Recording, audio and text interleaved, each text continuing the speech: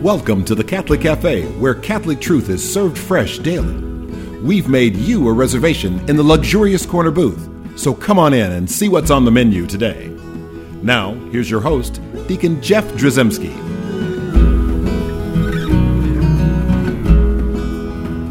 Greetings and welcome to the Catholic Cafe. I am Deacon Jeff, sitting in the luxurious corner booth of the Catholic Cafe. And the booth is getting lonely again. Oh, yes, I know. It's Sam Ziggy Rodriguez is here, but Tom, alas, is not with us. I did try to create a Tom Dorian sock puppet, but you said the hair wasn't good enough. Wasn't good enough. It did not do it justice. And all kidding aside, we praying for Tom. He's in quarantine. Yep. I mean, we still can't shake this whole pandemic thing, which is okay. We're doing the best we can here at the Catholic Cafe, but we'll miss Tom. He's in quarantine. We'll just pray for him, and I think he's been exposed to COVID. Well, he had heard such good things about the golfing in Wuhan, and we told him, don't go. We should wait. Stay away from the bat hors d'oeuvres. No, seriously, though, it's hard to make light of stuff like that. We try to joke our way through a pandemic, but it's been some serious stuff, and we wish Tom well, and we hope to see him back here soon. And certainly other people who have experienced this thing. We cannot wait to get to the end of this pandemic. And this is something that has impacted each of our lives so profoundly, not just in terms of changing the trajectory of our everyday lives and routines, but I mean, so many people have lost loved ones, friends, immediate family members. It's the landscape of our lives will never look the same after this. Yeah, I agree 100%. And so we are just, Lord, we're ready and willing. Amen. So let's pray for just all these vaccines to start to kick in, and hopefully by summertime we'll see some great progress in that regard. So that being said, we do need to talk about what we're going to talk about. Yes. And so we will carry on without Thomas Patrick Dorian, and we're going to talk about, so this weekend's readings, all good readings, lots of stuff going on, but I wanted to focus on the second reading. This the New Testament reading. It's a reading from the first letter of St. Paul to the Corinthians, from the 6th chapter, and I think it's something that you were talking about, like, hey, we could talk about this, we could talk about that, we could talk about this, all these different things, and it's like this one doesn't always get focus enough. I agree, and I actually think that it's probably one of the key issues that we got going on in the world. I agree with that too. If we got issues, and we do have issues, a couple of them, yeah. We have 10 issues. Get it? 10 issues. We have sound like it's a dad joke. After this whole quarantine thing, we're going to go on the road. Yeah, no, this comedy. No, we're not. We're not. So let's look at 1 Corinthians chapter 6, starting in the 13th verse there. The body is not for immorality, but for the Lord, and the Lord is for the body. God raised the Lord and will raise us by his power. Do you not know that your bodies are members of Christ? But whoever is joined to the Lord becomes one spirit with him. Avoid immorality. Every other sin a person commits is outside the body, but the immoral person sins against his own body. Do you not know that your body is a temple of the Holy Spirit within you, whom you have from God, and that you are not your own? For you have been purchased at a price. Therefore, glorify God in your body. So there's some powerful words there. Oh, yeah. And we don't hear that a lot. And I will tell you this.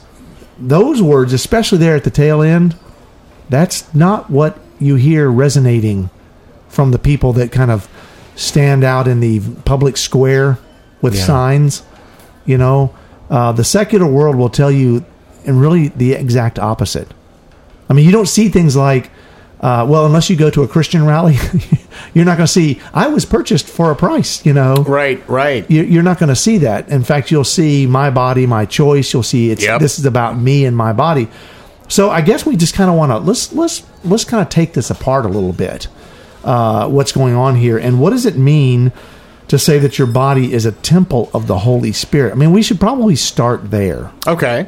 What does that mean, Sam? Help me understand what it means that your body's a temple.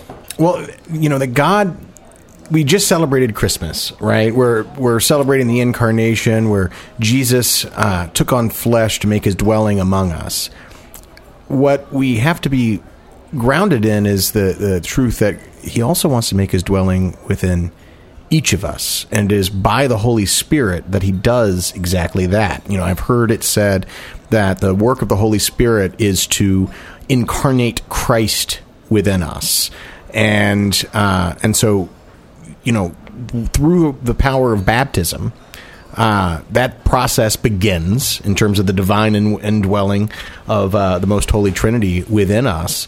And it can take on different shapes and manifestations. As you grow into this relationship with God, it's going to look different at different periods in a person's spiritual life. But at every point, the reality is that the Holy Spirit is within each of us, the same Holy Spirit that is responsible for every single miracle that Jesus brought about, but also he was present involved in all of those and active fully in all of those. Yes. But also that he brought about also through the saints, but also in creation. He hovered above the waters, right? Everything in the baptism of the Lord that we just had readings on. So it's like I get that, and I just keep going back to that word temple. Yeah. And we don't see our bodies in that way. And you mentioned the incarnation. And one of the things, there's so many things, but one of the things that's so special about just understanding fully theologically what happened in the incarnation is that Spirit takes on flesh. So we can extrapolate or maybe further dive into that and realize, well, that makes flesh something special. Right. So in the same way that we have spirit, that we are spirit and flesh, our flesh is not like this just nasty mess, this broken, fallen, nasty, irredeemable lump of sin and yuck. And that spirit is good, because that's a heresy. Right. We get into dualism and things like that, where we start to separate our spirit from our flesh. Our flesh... I mean, God looked at creation and saw every day, he saw the same thing, that it was good. So this brings us also to the theology of the body. Insofar as, and a lot of times, a lot of folks only think of theology of the body in terms of sex and sexuality matters. But the fact is that theology of the body is robust enough to touch almost every aspect of our faith life.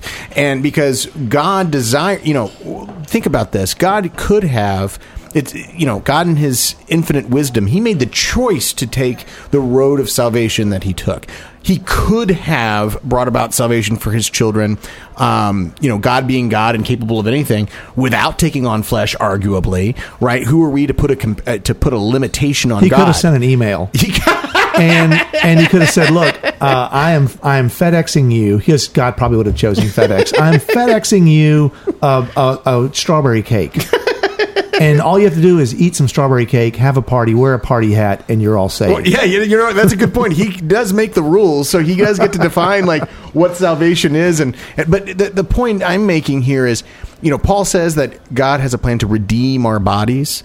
Jesus took on flesh and sent down the Holy Spirit to incarnate God within us, precisely because God wants to redeem our bodies. He doesn't want us to just look at our bodies as the evil things that get us in trouble. That's right. No, exactly right. No, and that's a great point, because when we are saved, to use a good Protestant term, when we're saved, it's not just our spirit that's saved. Right. It's our spirit and our body, and we talk of, in our theology, includes a glorified body at our resurrection. A lot of people don't realize that. We're going to have a glorified body. Just like Jesus had his glorified body. I just hope my glorified body is better looking. That's all I'm asking. It's just simple, and I have more hair. I hope mine has abs. All that's, I guess we don't get to choose, but...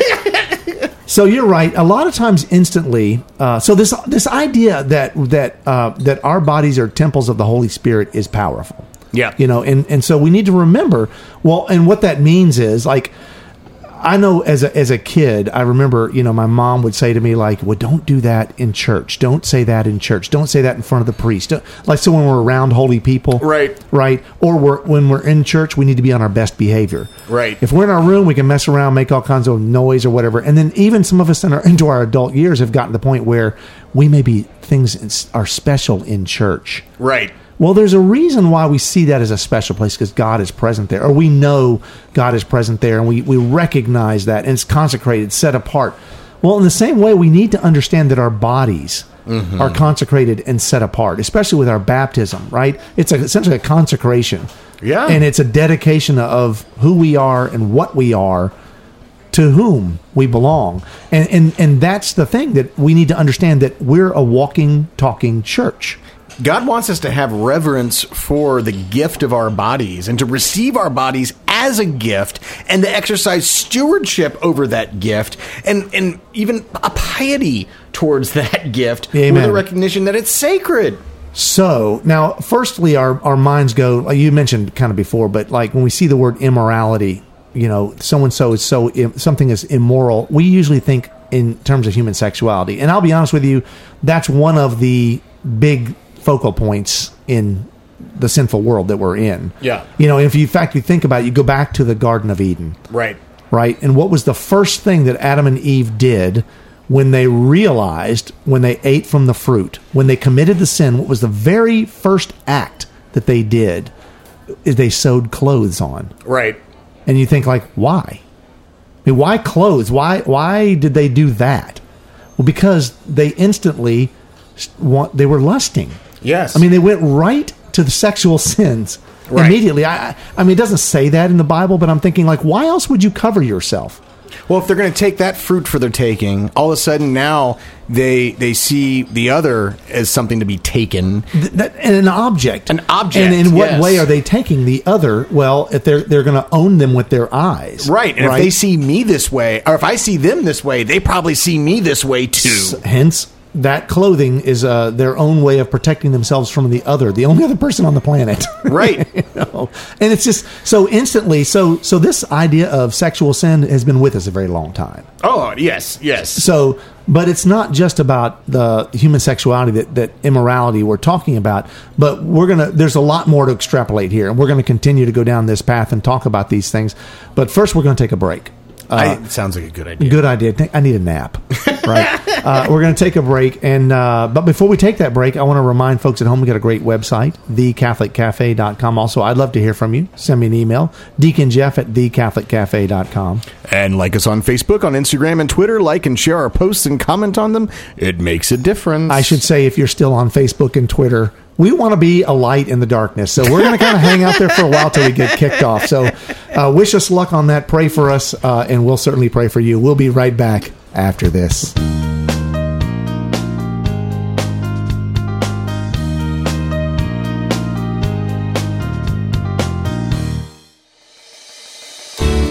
I'm Bess Drzymski, and this is another great moment in church history.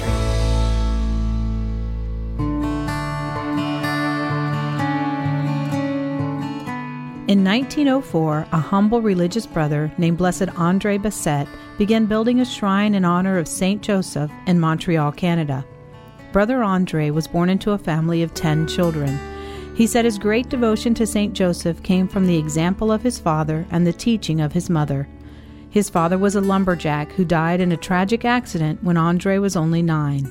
His mother died 3 years later of tuberculosis, which left all 10 children as orphans. When Andre was only 12 years old, he was forced to leave school and travel in order to find work. He wandered from job to job and eventually ended up in the United States as a textile worker. He was a diligent worker and excelled at his trade, even though he was in poor health. In 1870, he returned to Canada and applied to enter the Congregation of the Holy Cross in Montreal. With some reluctance, the superiors of the order agreed to accept him and assigned him the menial tasks in the community. Just as St. Joseph said yes to God's call and obediently consented to Christ's mission of salvation, Blessed Andre carried out his duties with a spirit of obedience and joy, even though they were the most humbling and tedious of tasks. His superiors kept a close eye on him, wondering if they had made a mistake in accepting him to the order. Brother Andre said, "When I entered the community, my superior showed me the door, and I remained there for 40 years without leaving." Blessed Andre began to greet the physically and emotionally troubled who came to visit his community. For nearly 25 years, he received visitors for 6 to 8 hours a day. His reputation for healings and cures became widespread. He did not like being known as a miracle worker. He once said, "People are silly to think that I can perform miracles. It is God and Saint Joseph who can heal you, not I." In today's modern culture, St. Joseph stands as a model for all Christian fathers. He emulates what it means to protect, provide, and nurture a Christian family. Knowing this, Brother Andre said, "When you invoke St. Joseph, you don't have to speak much. You know your Father in heaven knows what you need. Well, so does his friend St. Joseph." Today, the shrine to St. Joseph, built by Brother Andre, is now a magnificent basilica that thousands of pilgrims visit each year. They come seeking the same healing and renewal thousands received from Blessed Andre during his life. I'm Bess Drzymski, and this is another great moment in church history.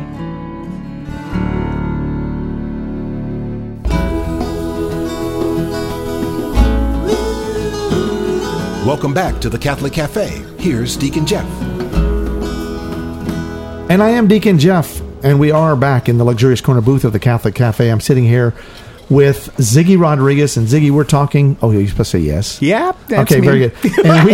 And we were talking about this second reading from the Corinthians, the first letter of St. Paul to the Corinthians, when we're talking about, do you not know that your body is a temple of the Holy Spirit within you, whom you have from God, and that you are not your own? So let's talk about that for a second. You are not your own. Mm-hmm. What does that mean?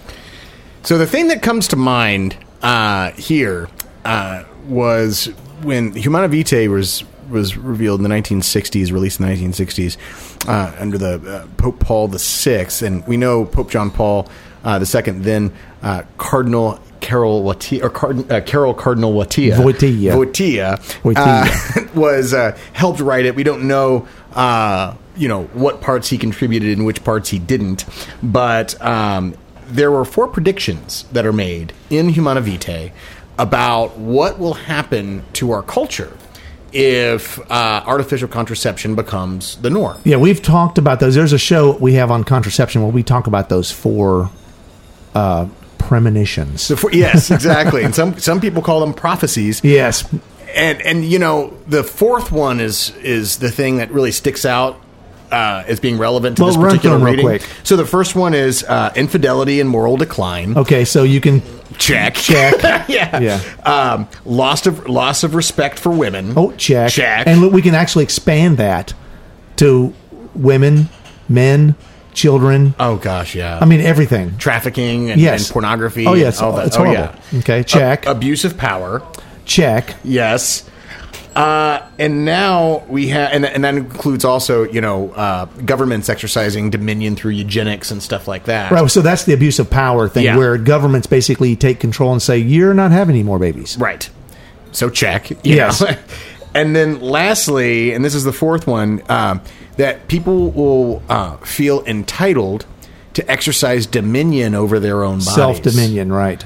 So I can do whatever I want. So if I want to be a different gender, if I want to have a certain thing cut off or a thing added on, whatever I want to do to my body, it's my body, my choice. I can do, and whatever happens to be growing within it, it's my body, so I can decide whether or not, right?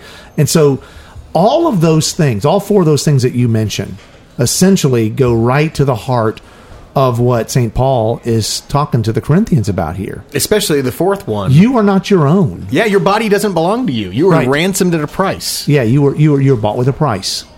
And that price is Jesus Christ on the cross. Yes. So it wasn't like $47.50. Right. It wasn't like a little bit of money or whatever. It's like essentially God's very life. Well, because we don't get to objectify Jesus in the same way we were talking about, Adam and Eve. They wanted to they wanted to cover up, so they see each other as they're objectifying each other, and they don't want to be objectified. We don't get to just take the gift that's being made from Christ on the cross on our own terms. He's God. We don't get to exercise dominion over that gift. He's God giving us a free gift that we may receive, but in so doing, he gets to set the terms. We are receiving the gift of salvation, but he's there to redeem our bodies as well as our soul, and we don't get to exercise dominion. We don't get to do whatever we want. But also that includes not just the things that we've been talking about. It also includes the decisions we make about our food, about alcohol and other vices that we might have. Beyond everything. It goes beyond the what the traditional sense of morality that we've grown accustomed to in human sexuality, and there is so much aberration there. Let's not be. I'm not going to dance. That's like lots of stuff going on there, but also just what your body is. Because if it is the church, what are the things that you wouldn't do in church? Lie, steal, all the things that like in a church. So in your body, why are we lying and why are we stealing and why are we treating ourselves in a way that diminishes like in a church, you wouldn't go and like bust out the windows and you wouldn't do all these things. You wouldn't do things that were unbefitting of the structure itself. So you wouldn't want to mess with the structure of the church, right? Well, in the same way with our bodies, what are we putting into our bodies? What are we eating? What are we consuming? Not just food, but what are we filling our minds with? Right? Is it mindless drivel? Are we making sure we spend way too much time on Netflix or whatever, binge watching, whatever the latest thing is? And I'm not saying you can't do that. What I am saying is that you are what you eat. Yeah. Right? And so you are what you consume and you become that. And so we have to be very, very mindful of the fact that like if our body is actually a temple, if it is a church, if it is a tabernacle, if it's a holy thing and a holy place, we have to take care of it. We have to take care of it. And the other thing that comes to mind, just as a level of vulnerability to our audience here, I'm someone who has literally more times than I can count gone into the confessional to confess that whether it's food or alcohol, by the way, to say this has been censored to protect Sam Rodriguez. No, but just to say, but just to go in to say, that I have there's vice in how I look at food, and trying to turn to that for my pleasure or alcohol for my pleasure. Well, I think there's lots of people that are in the boat where whether it's food or alcohol, but any other, like shopping or cigarettes. I was a cigarette smoker for many years. Things that we end up doing, and and I guess we just don't realize what a negative effect that can and does have on our bodies. But I can tell you, I saw